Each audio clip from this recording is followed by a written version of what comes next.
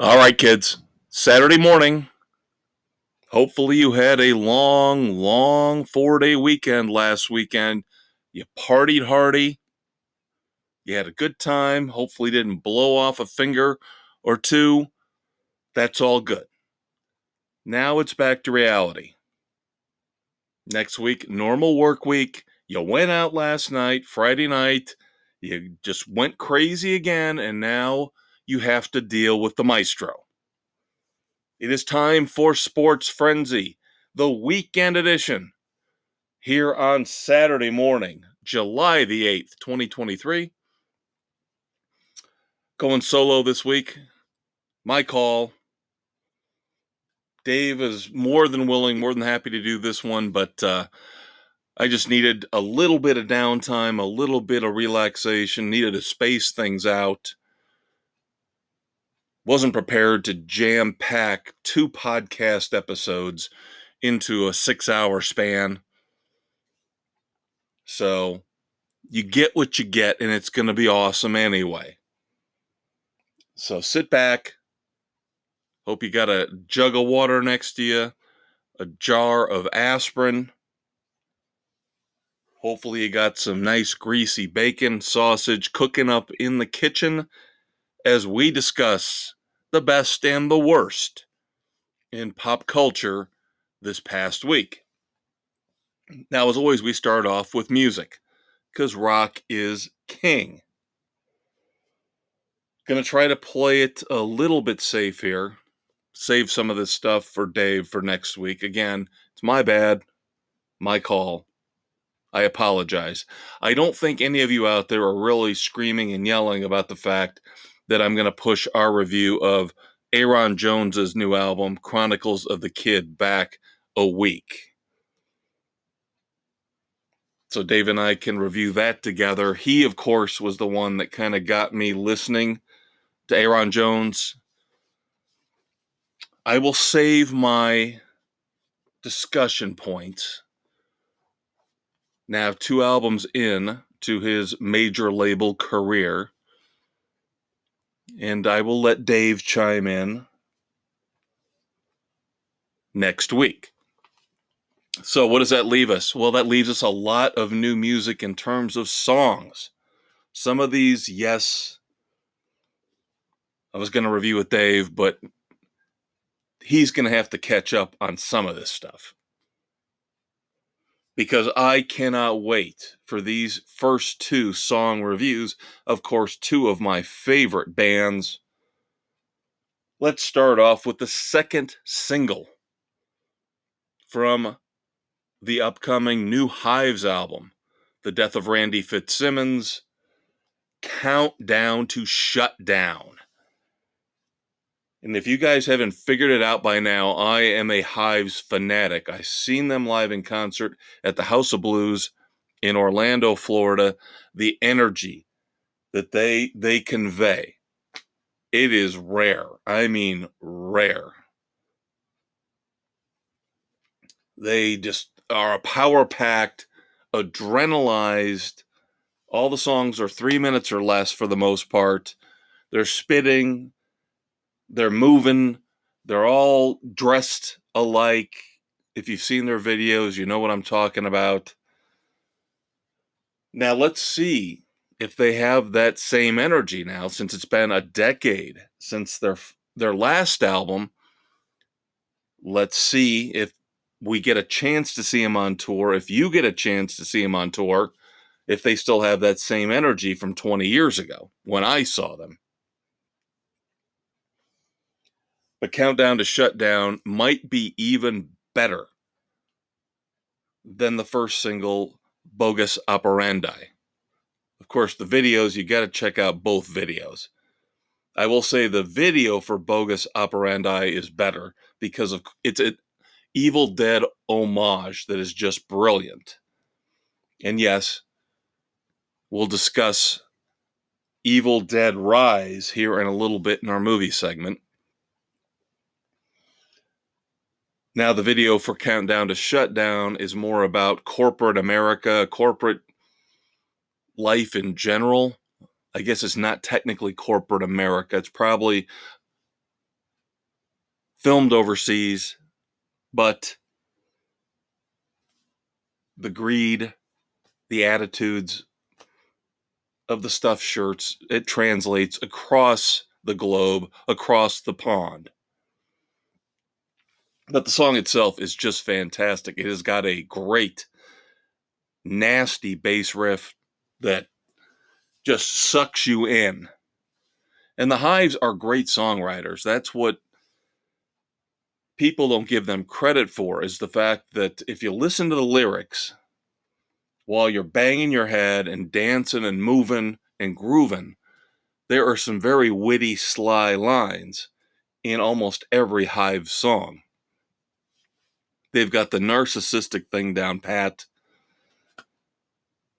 As they have always talked about, they know they're the greatest band of all time, and we're just lucky to be living in their world. But Countdown to Shutdown is just another welcome return, a welcome blast of rock and roll fresh air from the Hives. I would give it 3.5 frenzies. That's how much I think of this song. Borderline 4. I'm telling you, borderline 4. That's how good Countdown to Shutdown is. Cannot wait for the new album. I think right now we're about a month and a half away, roughly.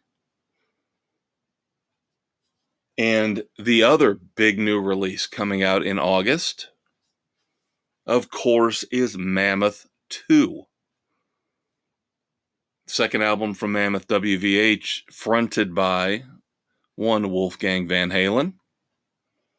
Now, I'll admit I've been a little disappointed here lately. The second single, Like a Pastime, was probably the weakest Mammoth song I have heard so far, and that includes bonus tracks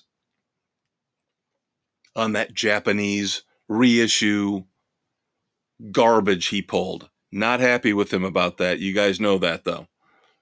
When he reissued the first album barely a year after the initial release with bonus tracks that were included overseas, but not for us in America, because we're not good enough.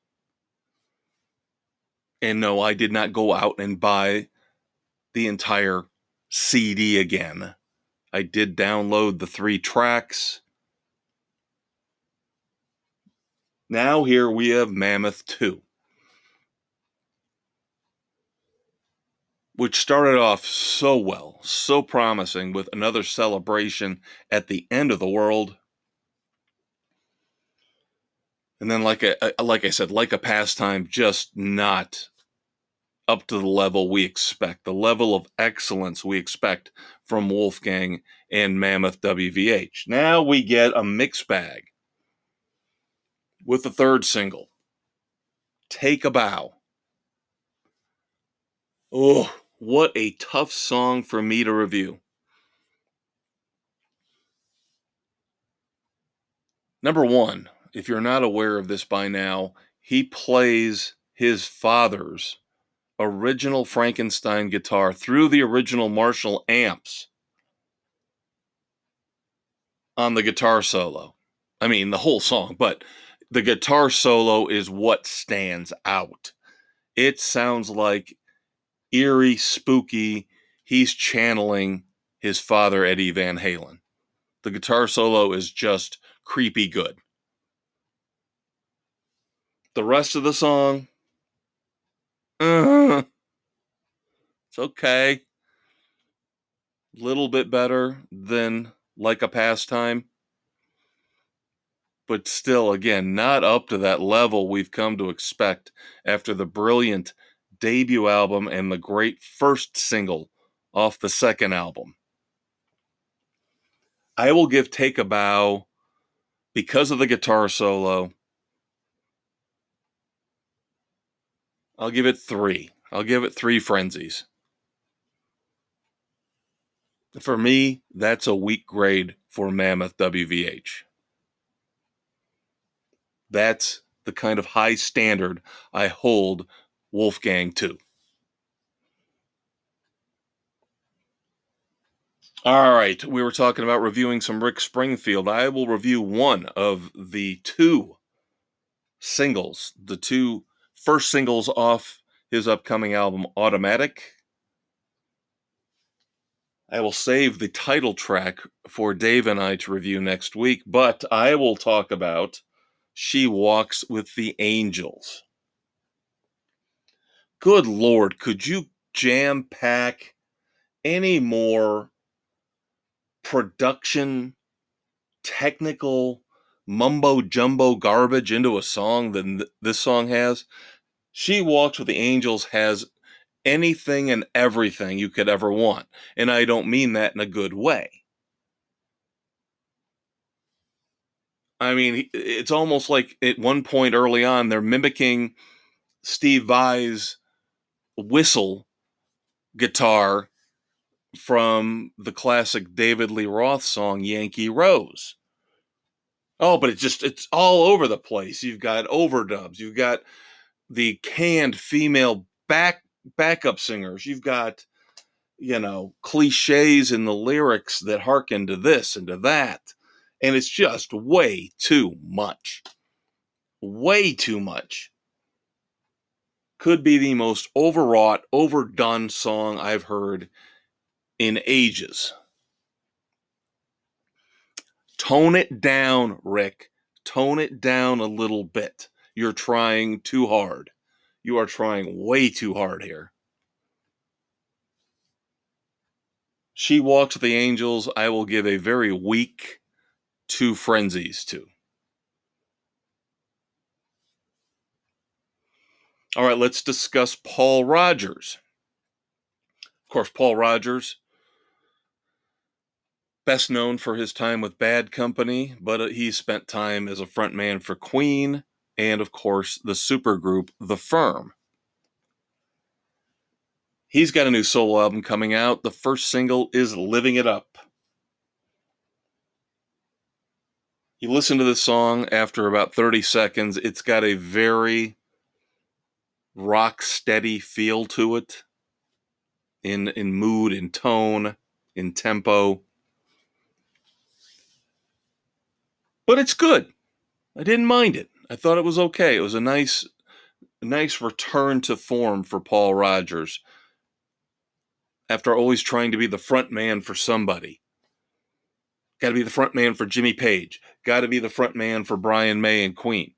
How about you just go back to being you? Yes, hearkening back to the band that made you, Bad Company. And that's what Living It Up really sounds like. It sounds like a return to form, a return to that Bad Company sound. So I'll give it a solid 2.5 frenzies. And finally, in our reviews for the week, I have saved Dave the torture of listening to this song. I don't know why I did it to myself, to be honest with you, but there is a part of me that somehow, some way respects Dolly Parton for following through on her word that if she were to be elected and inducted into the Rock and Roll Hall of Fame, that she would put out a rock album. And we've talked about this. Now we get another release from the upcoming album featuring Rob Halford of Judas Priest. In a way, this has got to be kind of bittersweet for Rob Halford because whereas Dolly Parton got voted in by Rob Halford's peers and the members of the panel on the Rock and Roll Hall of Fame, Judas Priest had to settle for this special award, Contributor Award. And now he doesn't have to, I'm sure he was fine with doing it, do a duet with Dolly Parton. Should have been the other way around. But of course, that's the bass-ackwards, stupid dipshits at the Rock and Roll Hall of Fame for you. Anyway, the song is Regrets. And yes, I have many, many regrets after listening to this song. It is a bizarre, as you would expect, a bizarre amalgam of country and heavy metal. Dolly Parton, Rob Halford. Could have seen that one coming a mile away. Not a very good song. Is it the worst thing I've ever heard in my life? No. I will say maybe, possibly, I would say I like it a little bit more than Rick Springfield's song. Again, the Rick Springfield song is just, it's a headache-inducing mess. Everything in the kitchen sink. Throw it at the soundboard, throw it at the engineers, put it in the song. So maybe, possibly, I liked Regrets by Dolly Parton with Rob Halford a little bit better, but I'm still giving it only 1.5 frenzies. It's not good. It is not worth your time. It is not peanut butter and chocolate. It is peanut butter and motor oil, okay? Stay away from Regrets. Do not have regrets by listening to it like I do. All right, so you've got 5 songs this week. Hives, definitely number 1. Mammoth, number 2. I'd go Paul Rodgers, Dolly Parton, Rick Springfield bringing up the rear. And of course, we'll catch up, as I mentioned, with Aaron Jones next week. The full album, Chronicles of the Kid, with the Conquistador back in the fold. And of course, that second single, the title track from Rick Springfield's upcoming album, Automatic. Now, the big, huge music news that broke today as we tape on July the 6th is that the Eagles have officially announced they are embarking on their farewell tour. Now, I'll give them credit, at least up front. They're saying it is the quote-unquote long goodbye. And they have already said, we will be touring all through 2024 into 2025. So at least they're admitting it, like Kiss. They're admitting we're going to stretch this sucker out as long as we can. And you guys know this now up front. So maybe if you can't get tickets for the first leg, the second, the third leg will come back around at some point later on.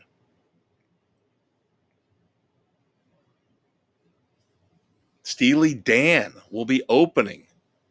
I can't imagine Steely Dan's going to be opening all the way through 2024 into 2025, but you never know. 13 dates have been announced so far here heading into the end of 2023, and I have my eyes set, my ears, my eyes, my heart set on a date in mid-October in Indianapolis. I have never seen the Eagles.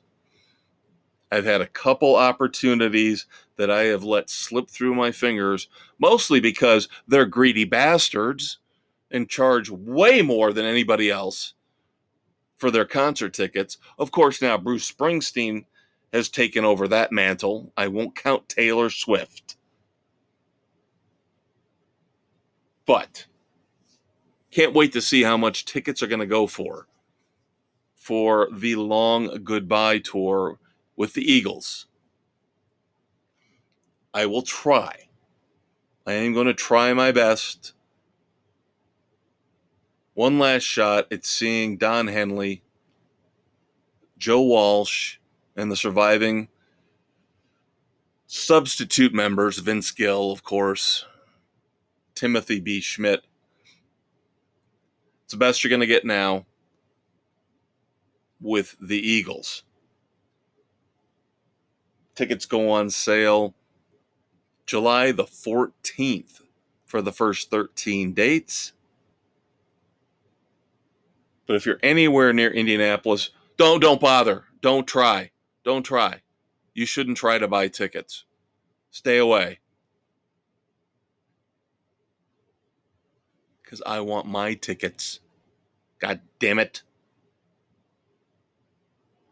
All right, that's going to do it for segment one. Music is over.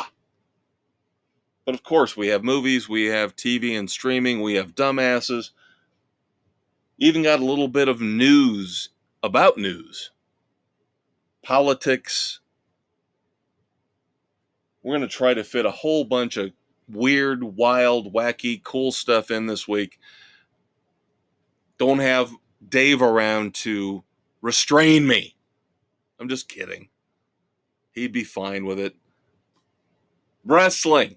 We have to recap WWE Money in the Bank. All that and more coming up. Quick promo break here on the weekend edition. While I'm away, go grab your eggs and bacon. Bring that greasy plate back to your lazy boy. Put your headphones back on and get ready. I will be right back in just 1 minute. Stuck in a no-win situation? Wife being held captive while your feet bleed? Take a second to decompress. Pull out your smartphone and listen to Sports Frenzy 2.0 on Spotify, Anchor, Google, Radio Public, Pocket Cast, Breaker, Apple, Overcast, and Castbox. And don't forget to check out their Facebook page. The Maestro and the Conquistador will take your mind off your dire predicament and give you the best non-PC sports commentary you'll find anywhere. And once you compose your exit strategy and take down some German terrorists, you'll want to yell, "Yippee-ki-yay, Sports Frenzy 2.0! All right, everybody, welcome back to Sports Frenzy 2.0, the weekend edition. I am the Maestro, Kevin Crane. Switching things up a little bit, we're going to do TV and streaming next. Usually we hold off on that till the third and final segment, but got a lot to talk about when it comes to the shows that I've been watching. Of course, Dave will catch up next week and let you know about the shows he's been watching. But you know, segment 2 is always a time where we have to tell you we're obligated by law, podcast law, to tell you where you can find Sports Frenzy 2.0 each and every Thursday morning and Saturday morning.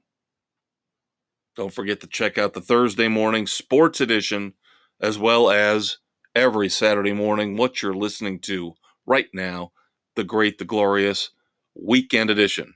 And you can hear us on Spotify, Google, Radio Public, Pocket Cast, Apple, Overcast, Castbox, Amazon Music, Audible, iHeartRadio, and for about 6 more weeks, Stitcher.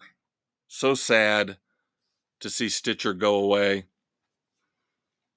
No, they didn't dump us like a bad girlfriend. They're shutting down completely. Very sad. But if you love Stitcher, you're still going to be able to find us till the end of August. August 29th is when Stitcher is shutting down. Don't forget to check out the Facebook page. Always on the Facebook page, you will find links to every episode of this podcast, whether it's pop culture, movies, music, or the sports edition. All right, as I mentioned, let's move into TV and streaming, and we'll even talk a little bit news. How about that? But I have my review of Season 2 of Paramount Plus's rebooted Beavis and Butthead, because episode 12 just aired last week, the 12th and final episode for season 2. Abduction and Sleepover were the two, 10, 12-minute episodes, if you want to call them that. Vignettes. Love to hear how they would handle that word. Vignette. Vignetti. It's a vignetti. Not the best way to end season 2. Neither of these two, Abduction or Sleepover, were really all that funny. The premise for Abduction had potential, didn't really follow through, and Sleepover was just stupid. I have to say, overall, season 2 of Beavis and Butthead, not quite as good as season 1, which, with this type of show, you can expect. I mean, they burned through a lot of good ideas in the original incarnation. And yes, times change, culture changes, so they've had some different things to put the boys through. And it's still enjoyable, don't get me wrong. Beavis and Butthead is still extremely funny, but it's a little more hit and miss now, especially than season 1 was. So I will give season 2 of Paramount Plus, their reboot of Beavis and Butthead, 3 frenzies. Now, I promised you that I was going to keep you updated each and every week. I'm savoring it. I'm only doing 1 episode a week because there's only 5 episodes in season 6 of Netflix's brilliant Black Mirror. So season 6, episode 3, Beyond the Sea. Pretty much long enough to be a movie. Comes in about an hour and 20 minutes. Josh Hartnett and Aaron Paul of Breaking Bad star as astronauts in 1969 on a space mission, a long space mission, multiple years up in space with just the two of them. But as is always the case with Black Mirror, technology takes things one step further. So, in this alternate reality, these astronauts in 1969 are able to transmit their consciousness down to robot-like replicas so they can still spend time with their families, their wives, their kids, enjoy the time with them so they don't go absolutely nutsy, cuckoo, crazy, cooped up in a small space capsule for years and years together. Of course, early on, things go wrong. Horribly crazy type wrong. In a brilliant way, by the way. Very well done first part of Beyond the Sea. This leads to complications which you can kind of see coming.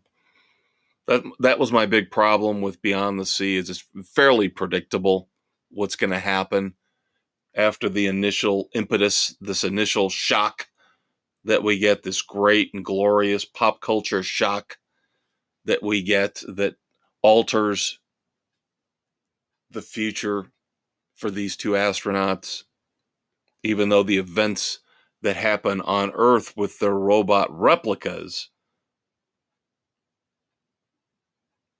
those events are really the ones that matter.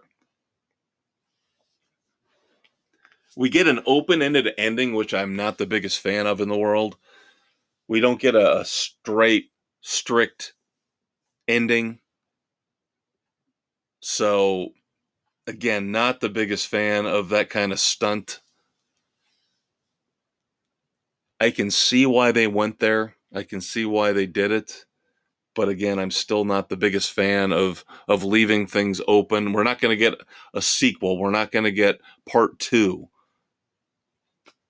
It's that whole melodramatic, you decide what's going to happen next to the characters. We'll leave it to the viewer's imagination. Kind of a cop-out. But now, overall, was it worth watching? Absolutely. A mediocre episode of Black Mirror is better than 95% of the garbage that's on TV or streaming. So even though this is not my favorite episode of Black Mirror, this season has been good, not great. I will still give Beyond the Sea 3 frenzies. We got 2 more to go over the next 2 weeks, kids. Now, I played catch up with your favorite comedy and mine.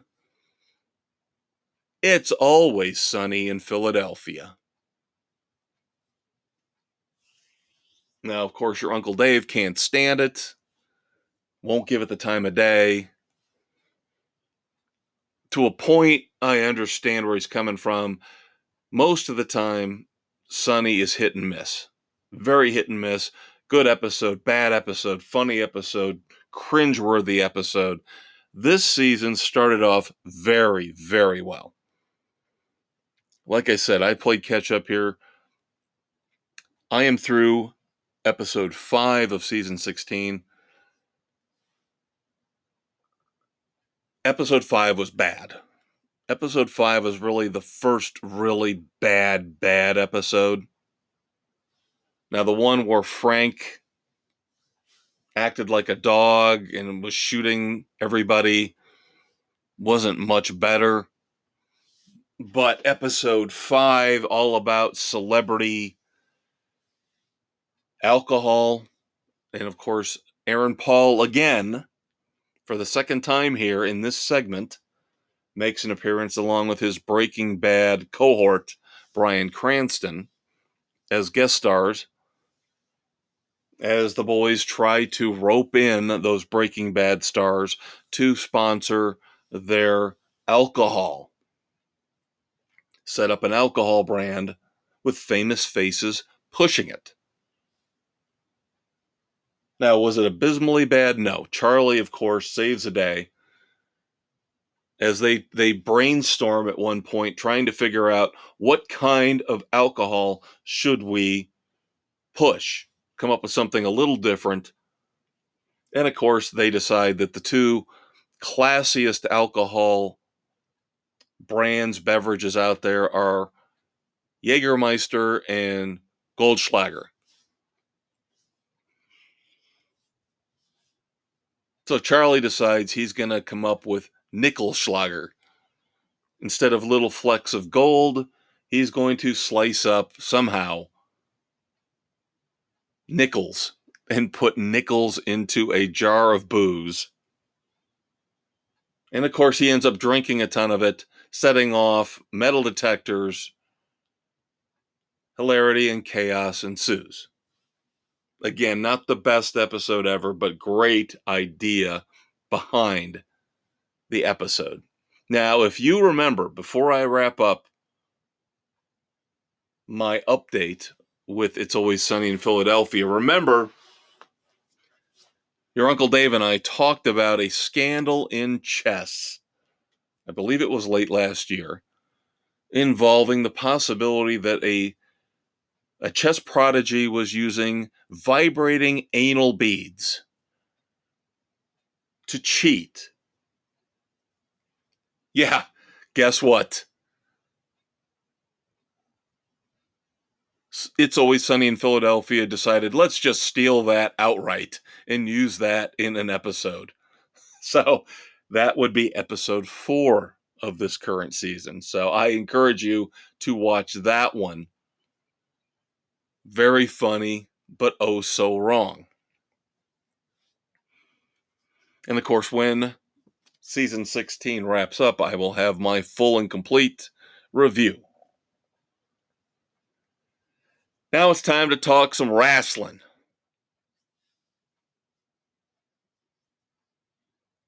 I can talk a little bit longer about it now. Don't have to worry about pissing off your Uncle Dave. Money in the Bank was last weekend, July the 1st to be exact, over the pond in London, England. I wasn't impressed with the lineups for either the men's or the women's Money in the Bank matches. I figured for sure on the women's side that Becky Lynch would walk away with the briefcase. She did not. That one shocked me. That Io Sky of Damage Control got the Money in the Bank women's briefcase, which means she can cash in at any time over the next year for any women's title she wants. I unfortunately think this will be an unsuccessful cash in. They like to brag about how the vast majority of men and women cash in successfully. I don't think this is going to be the case. I can't see Io Sky as the women's champion. I just can't. Now, she unfortunately doesn't have the options that the men do. She can't go after the Intercontinental Championship. She can't go after the United States Championship. So she's kind of stuck with the one belt she can really go after on the women's side. Unless she goes to NXT. That I could see. The way they've been crossing the brands lately, that might be a possibility. She might go back to NXT and win the women's NXT belt. On the men's side, a pleasant surprise. Now, I wanted LA Knight to get the briefcase, but my second choice was Damian Priest of the Judgment Day. He got it. I'll say this again, just like I said with Io Sky, I don't see Damian Priest challenging for either Seth Rollins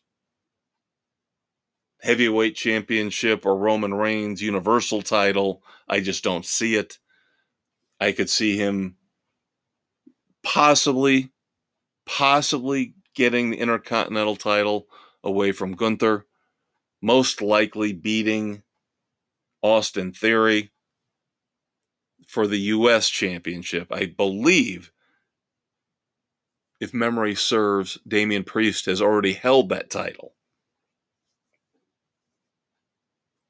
Now, we know about the breakup of the bloodline. I'm not going to go on about that. We knew that was coming. It was just a matter of time. Now I believe it's already happened as this hits Friday Night SmackDown on July the 7th, featuring the trial of Roman Reigns, the tribal chief. Can't wait to see that. But other stuff from Money in the Bank. The women's tag team title match was abysmal. And the writing, let's admit it. We all know it's fake. The writing was lazy. And I saw another example of lazy writing this past Monday night on Raw. When I say lazy writing, I'm talking about just having things come out of nowhere without any kind of background or buildup. So Ronda Rousey and Shayna Baszler had the women's tag team belts, fighting former tag team champions Raquel Rodriguez and Liv Morgan. Out of the clear blue, with no rhyme or reason, no sense of tension in any press conference or any Q&A leading up to Money in the Bank, Shayna Baszler backstabs Ronda Rousey, clubs her from behind, beats her up, leaving her to get pinned so Raquel Rodriguez and Liv Morgan can take back the belts. How about a little bit of story buildup? How about a little bit of a hint that there was tension between the two? It just came out of the clear blue. That is not good writing when it comes to wrestling. It's a cop-out. It's a sellout. And then Monday night, this past Monday night, Seth Rollins comes out to talk to the crowd, and they bring out Cody Rhodes, and you're thinking, okay, here we go. Cody Rhodes finally going to take that next step up. We've been waiting for it. He's going to get one of the titles, either Roman Reigns' title or Seth Rollins' title. No.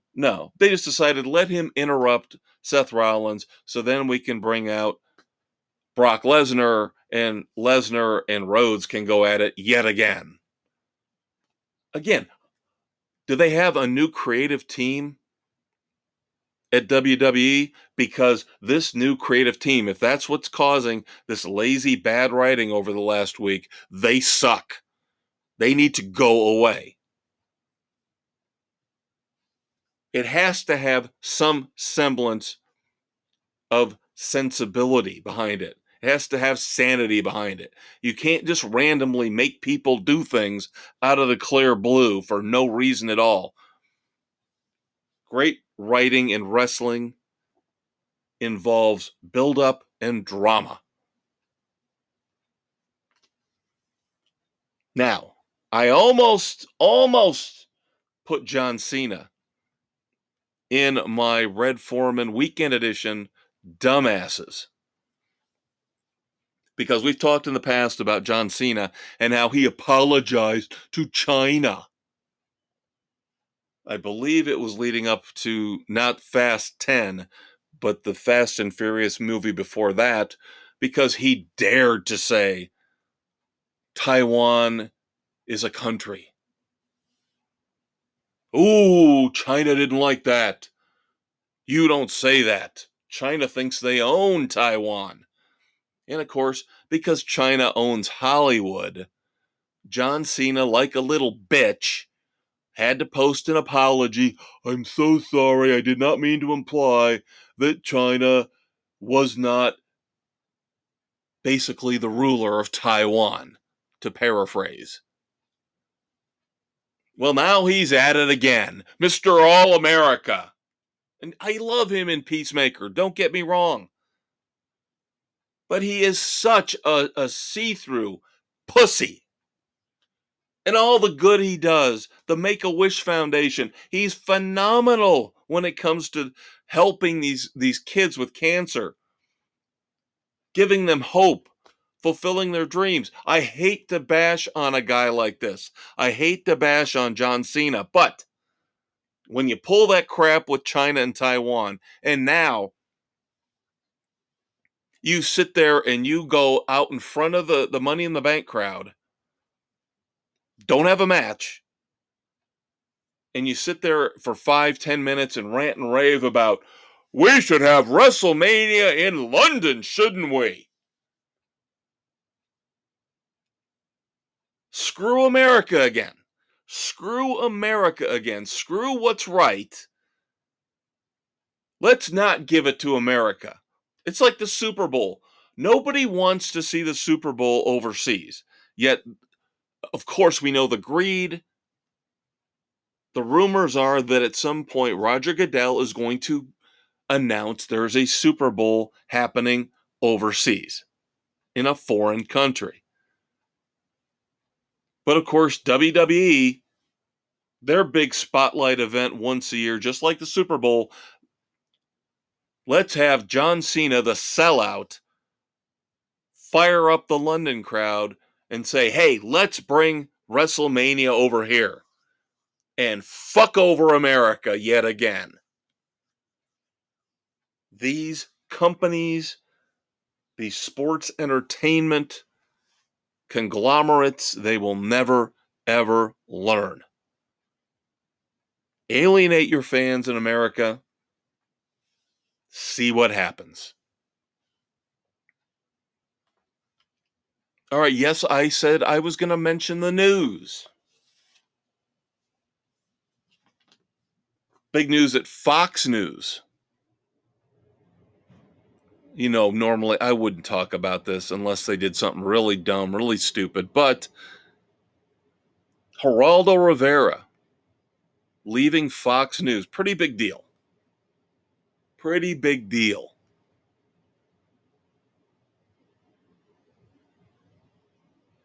And then, of course, if you want to shift to politics, no, not politics in America, but politics overseas. You remember the whole Brittany Griner debacle that we ranted about for weeks and weeks and months? And we told you, Dave and I told you not to do it. Brittany Griner fucked up. She didn't pay attention to the rules in another country. I'm an American. I can do what I want. No, Brittany, you can't. And that's why you spent all that time incarcerated in Russia. And of course, they used you and used Joe Biden and used our stupid media to fire everybody up and say, bring Brittany back, even if we have to give up the Merchant of Death. Well, guess what? The Merchant of Death has come out of his little hidey hole ever since this prisoner exchange. Victor Bout, the Merchant of Death, is now going to run for regional legislature in Russia for a far-right party. So stupid. So stupid. You can call it benevolent. I call it stupid. The government would never do anything like that for you or me. They still got Marines over there, ex-Marines who are still incarcerated, and they couldn't get them out. But Joe Biden, the great, the glorious Joe Biden, let's get the lesbian WNBA player back and give up the Merchant of Death to do it. So now the Merchant of Death potentially running for political office in Russia.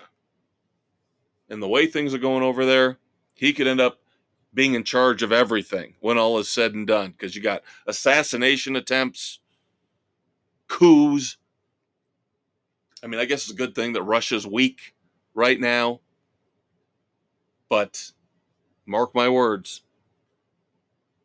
letting Victor Bout go back to Russia is going to cost lives. Sorry, didn't mean to get that heavy.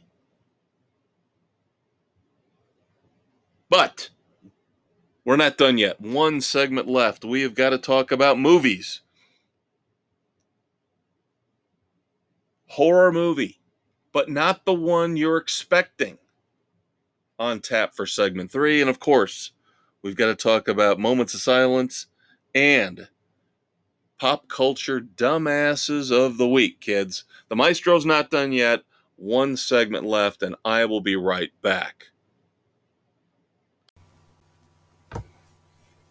In a world of politically correct sports coverage, two individuals stand alone as the last bastion of sanity. The Maestro and the Conquistador star in Sports Frenzy 2.0, the podcast. Available on Spotify, Anchor, Google, Radio Public, Pocket Cast, Breaker, Apple, Overcast, and Castbox.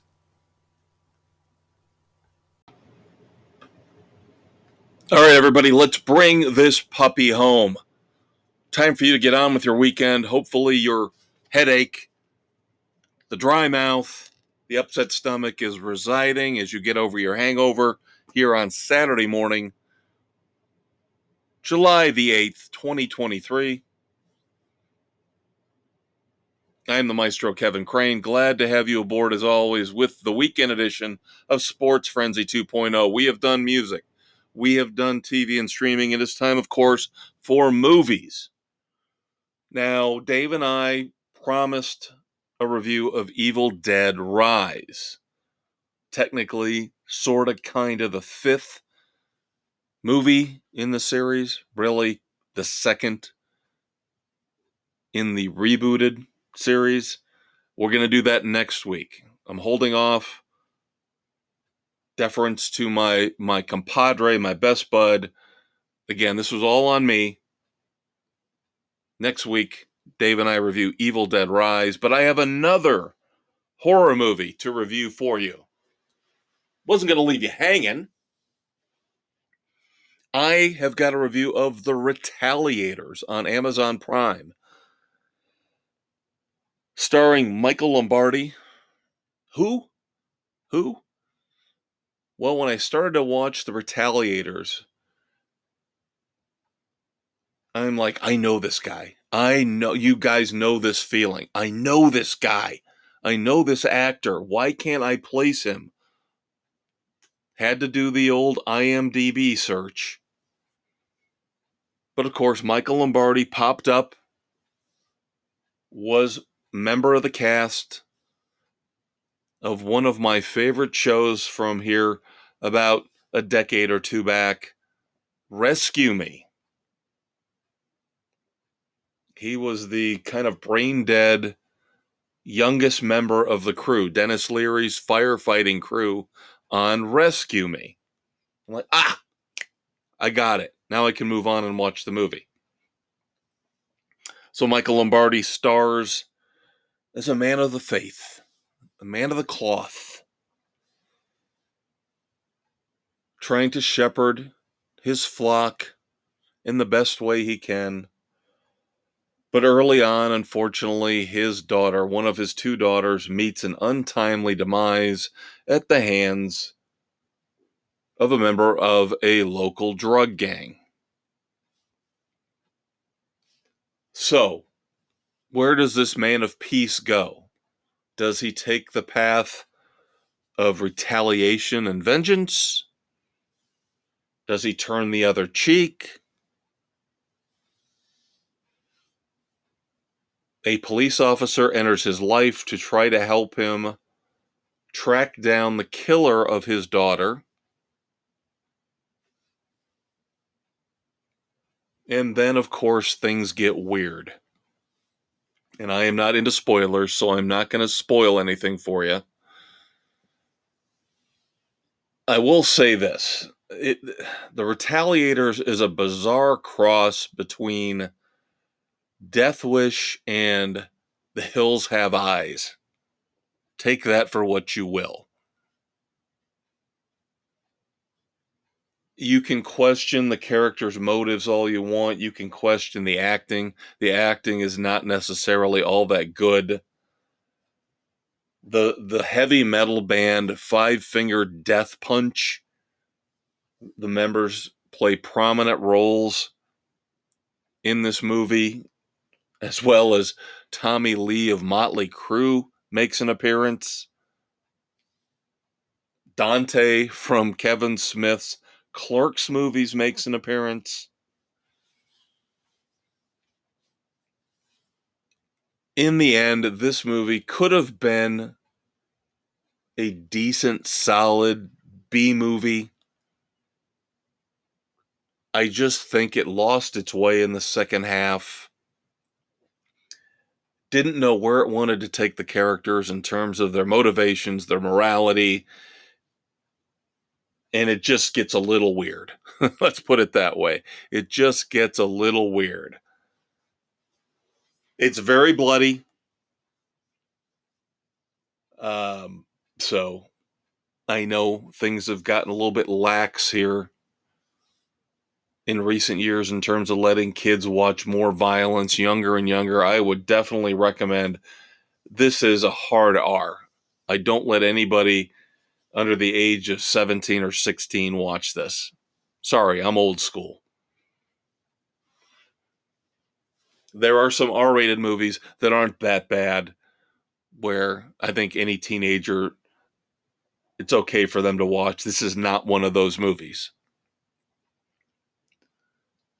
Again, interesting to a point, as I am kind of a connoisseur of horror movies.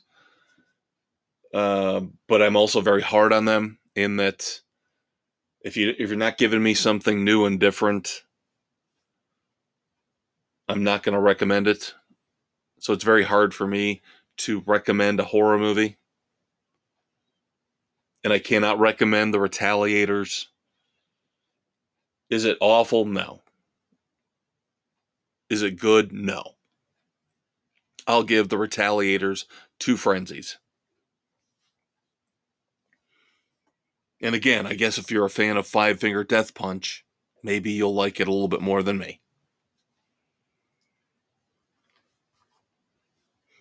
All right.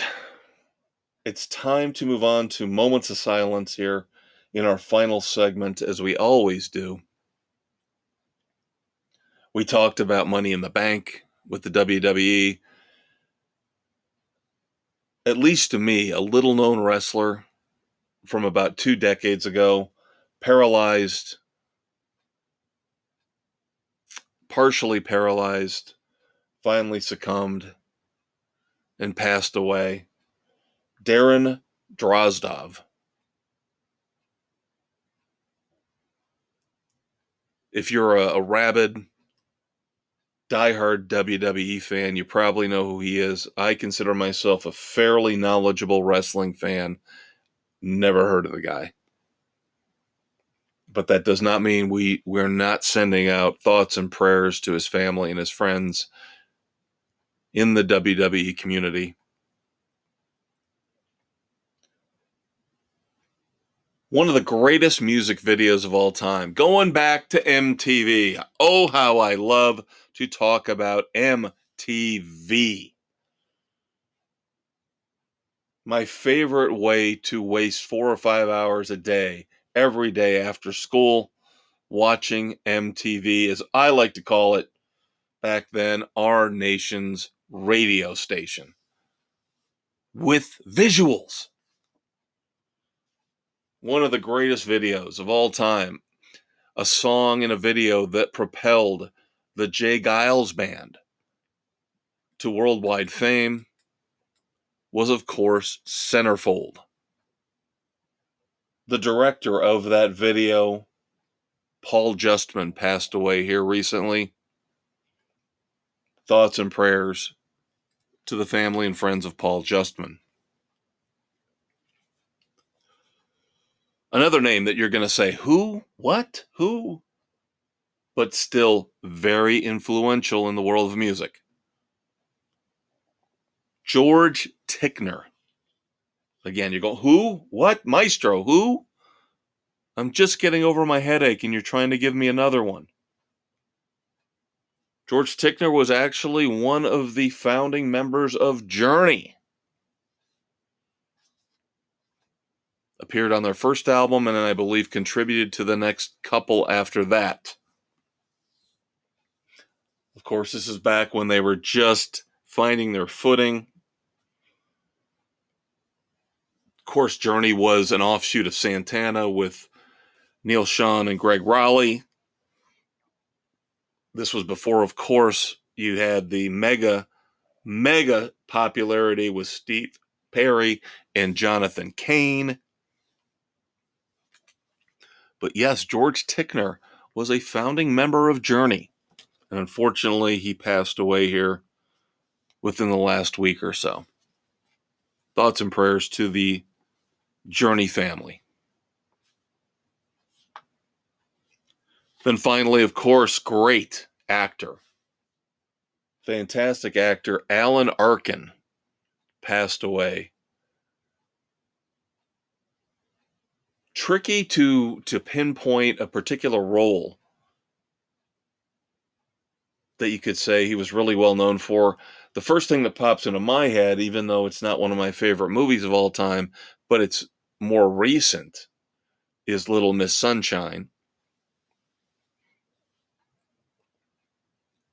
But do the IMDb search like I always do, and you will see all the great movies that Alan Arkin was in.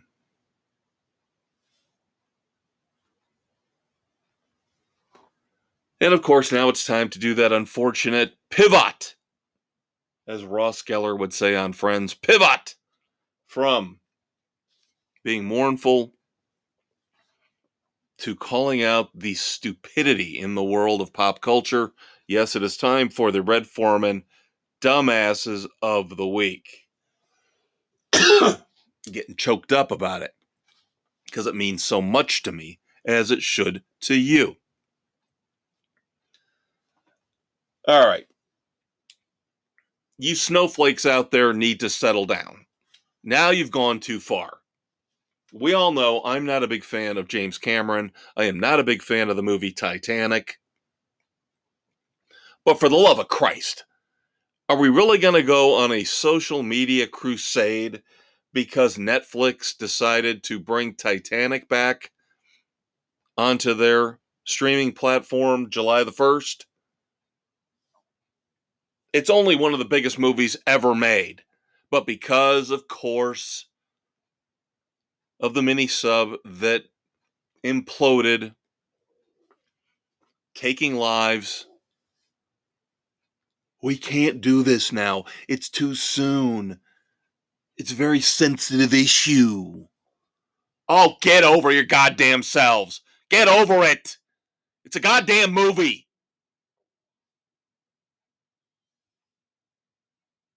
It's not like they added on footage at the end doing a dramatic recreation of the mini sub imploding.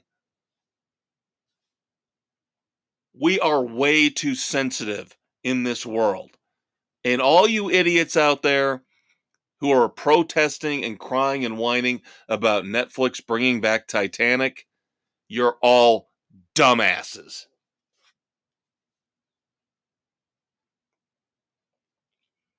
Now, of course, we talked about politics, albeit overseas. Wait, we're going to stay overseas and stay with politics.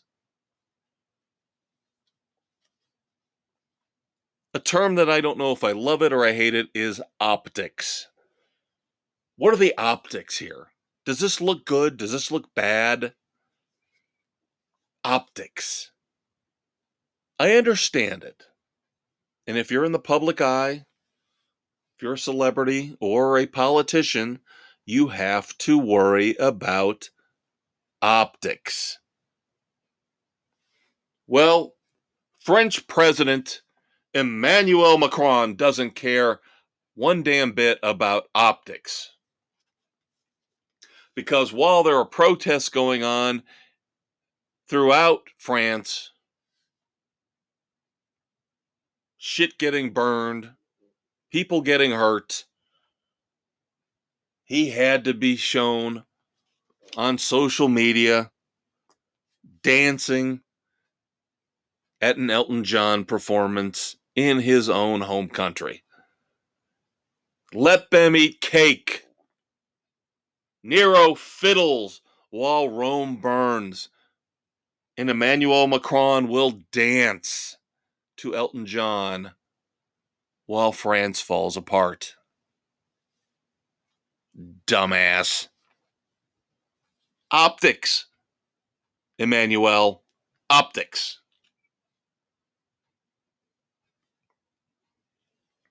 Speaking of optics, in a more simpler way, coming back to the United States,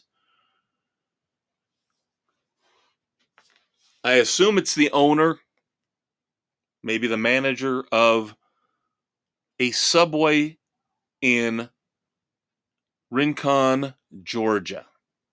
A Subway sandwich shop. Of course, we all love Subway. But tying into what we just talked about with the people getting upset about Titanic coming back onto Netflix, that is ridiculous to get upset about that. This you should get upset about because this is just a dumbass move, again, by the owner, the manager, whoever was in charge.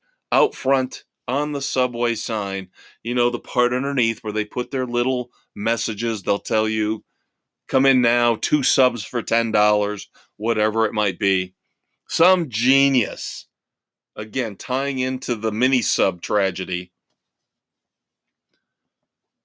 puts on there, our subs don't implode.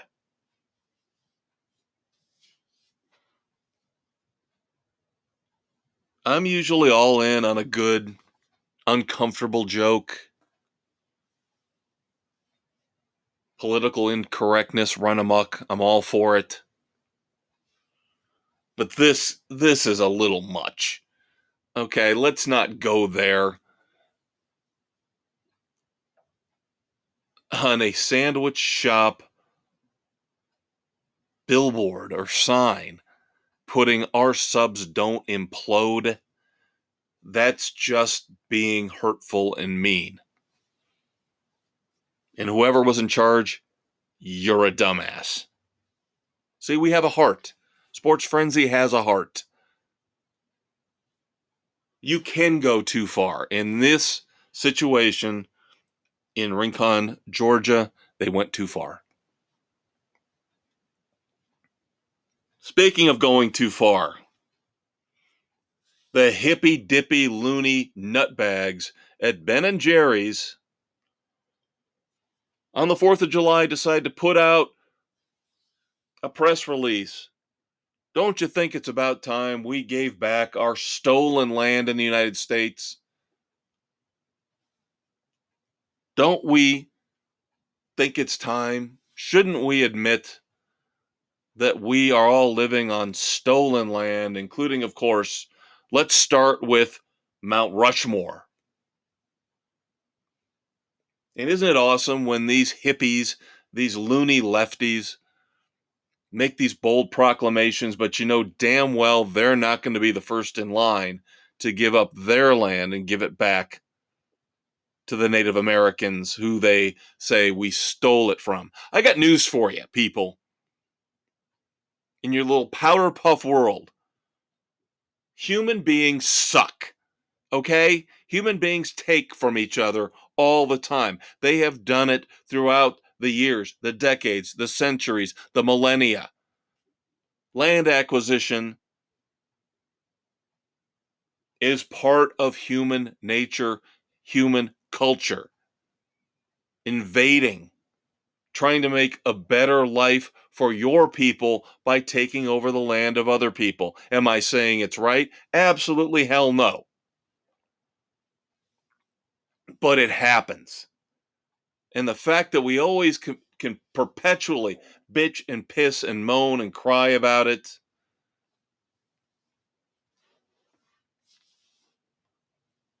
My favorite way to handle stuff, get over it.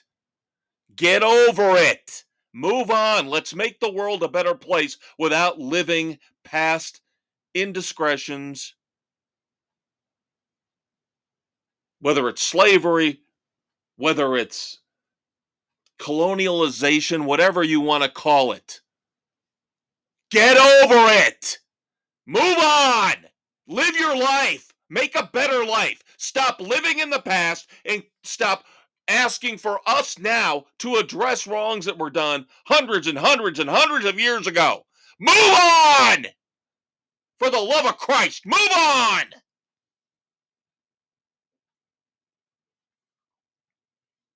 If you couldn't tell, I'm officially declaring Ben & Jerry's a bunch of dumbasses. A pair of dumbasses, but the company themselves a bunch of dumbasses. And I have a proposition for a new flavor for you. How about Sports Frenzy 2.0? And you open up the carton and there's nothing inside because we don't want to do business with assholes like you.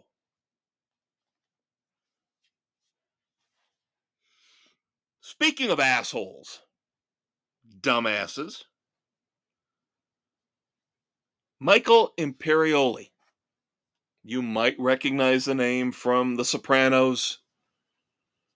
More recently, The White Lotus Season 2. We all know everybody got pissed off again.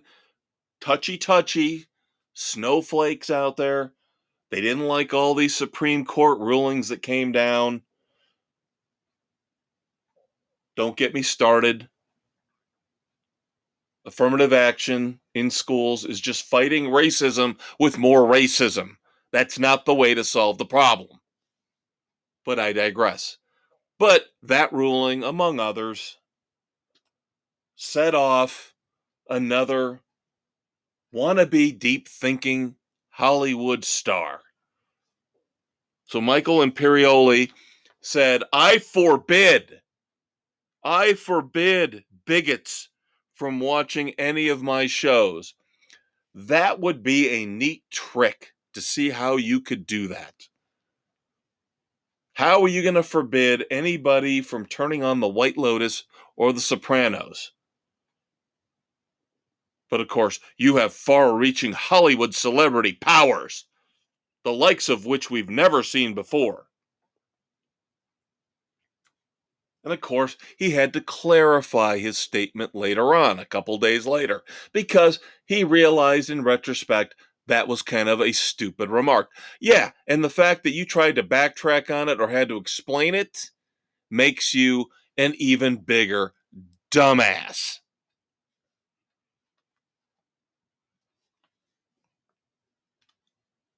Then finally, for a little bit of fun to wrap up the weekend edition, if you haven't heard, they found cocaine in the White House.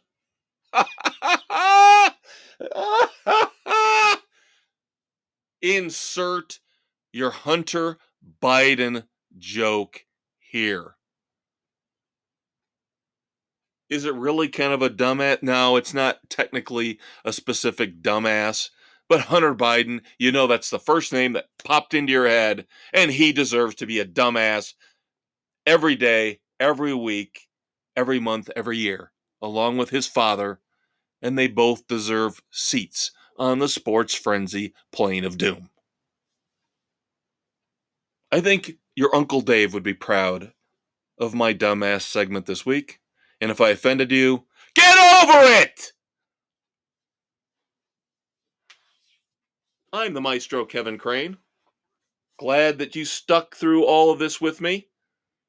I probably got your hangover headache to return with all my yelling, but these idiots just bring the worst out in me. I'm really not a bad guy. To most people. 7 days from now, your Uncle Dave will return. As I mentioned, we will review Evil Dead Rise. We will review Aaron Jones' Chronicles of the Kid. Apologies for delaying those reviews a week.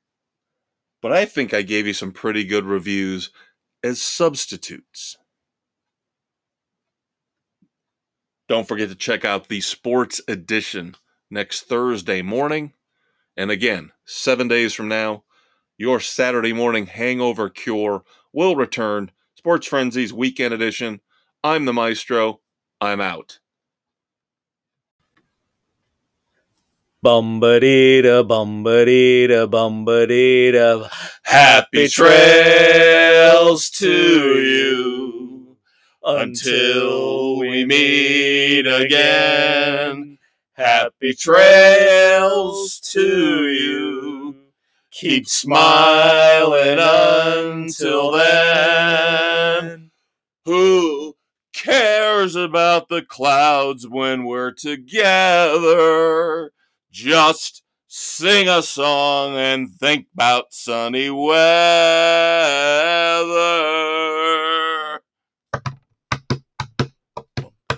Happy trails to you until we meet